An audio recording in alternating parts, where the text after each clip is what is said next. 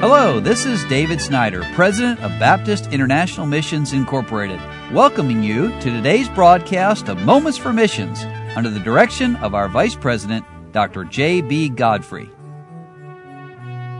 James and Cheryl and their children Jennifer, Michelle, Kimberly, Stephen, and Joseph Pridgeon have been serving together in Uganda since 1996. They write, "Dear friends, thank you for praying for us. We've been very busy. The Lord is blessing the work here in Uganda. We recently had 7 people saved. We're seeing more family units joining the church here in Kampala. We have also been able to expand the ministry to another district. We're now in possession of the land that we bought in Yendo, Masaka. The Lord allowed us to purchase it for only about 10% of its actual value. It's about 2.5 hours from here where we're living in Kampala. One of our college students is staying on the property and doing some renovations. It is our prayer that we can see a Bible study started here within the next few months. Then from there, we'll see if the Lord would have us start Sunday services. And the church has wooden walls at this time, but we plan to replace this with brick walls. There's also a 2-bedroom house with a kitchen, a sitting room, and a garage. It's on a decent-sized piece of property, and there's room for growth. Please be praying that we'll be able to start the Bible study soon, and that we'll see people saved, baptized, and discipled." Then he tells us that a few weeks ago, John got saved at church, and this past Sunday, he followed the Lord in believer's baptism. Now, John is crippled. His legs are set in a sideways position.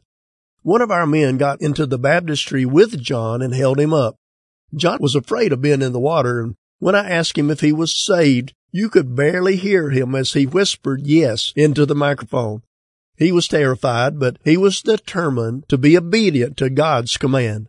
It was a blessing to baptize him and a wonderful testimony to others that they also need to overcome their obstacles and fears so that they too can be obedient to God's command and be baptized. And I wonder, this is not in the Pridgeon's letter, but I wonder about some of you who are listening to me today. If you've been saved and you have not followed the Lord in believer's baptism, then you need to take care of that. It's the first step of obedience, and the Great Commission clearly tells us as we go into the world and preach the gospel and teach people, then they're to be baptized in the name of the Father and the Son and the Holy Ghost, and then to be taught, discipled. And that's what we missionaries do all over the world. Now, back to the Pridgeon's letter. They say, "This year we again went out to give food and clothing to those in need. We gave out donated clothing and donated items that we had, and then we preached the gospel. There were over 400 people in attendance, and the Lord allowed us to see many saved, and some of them are now coming to church." Now, Jennifer, that's one of the children, Jennifer had been on crutches for about 10 weeks because of the problem she'd had with her leg and with surgery. However, she is walking now and almost pain-free.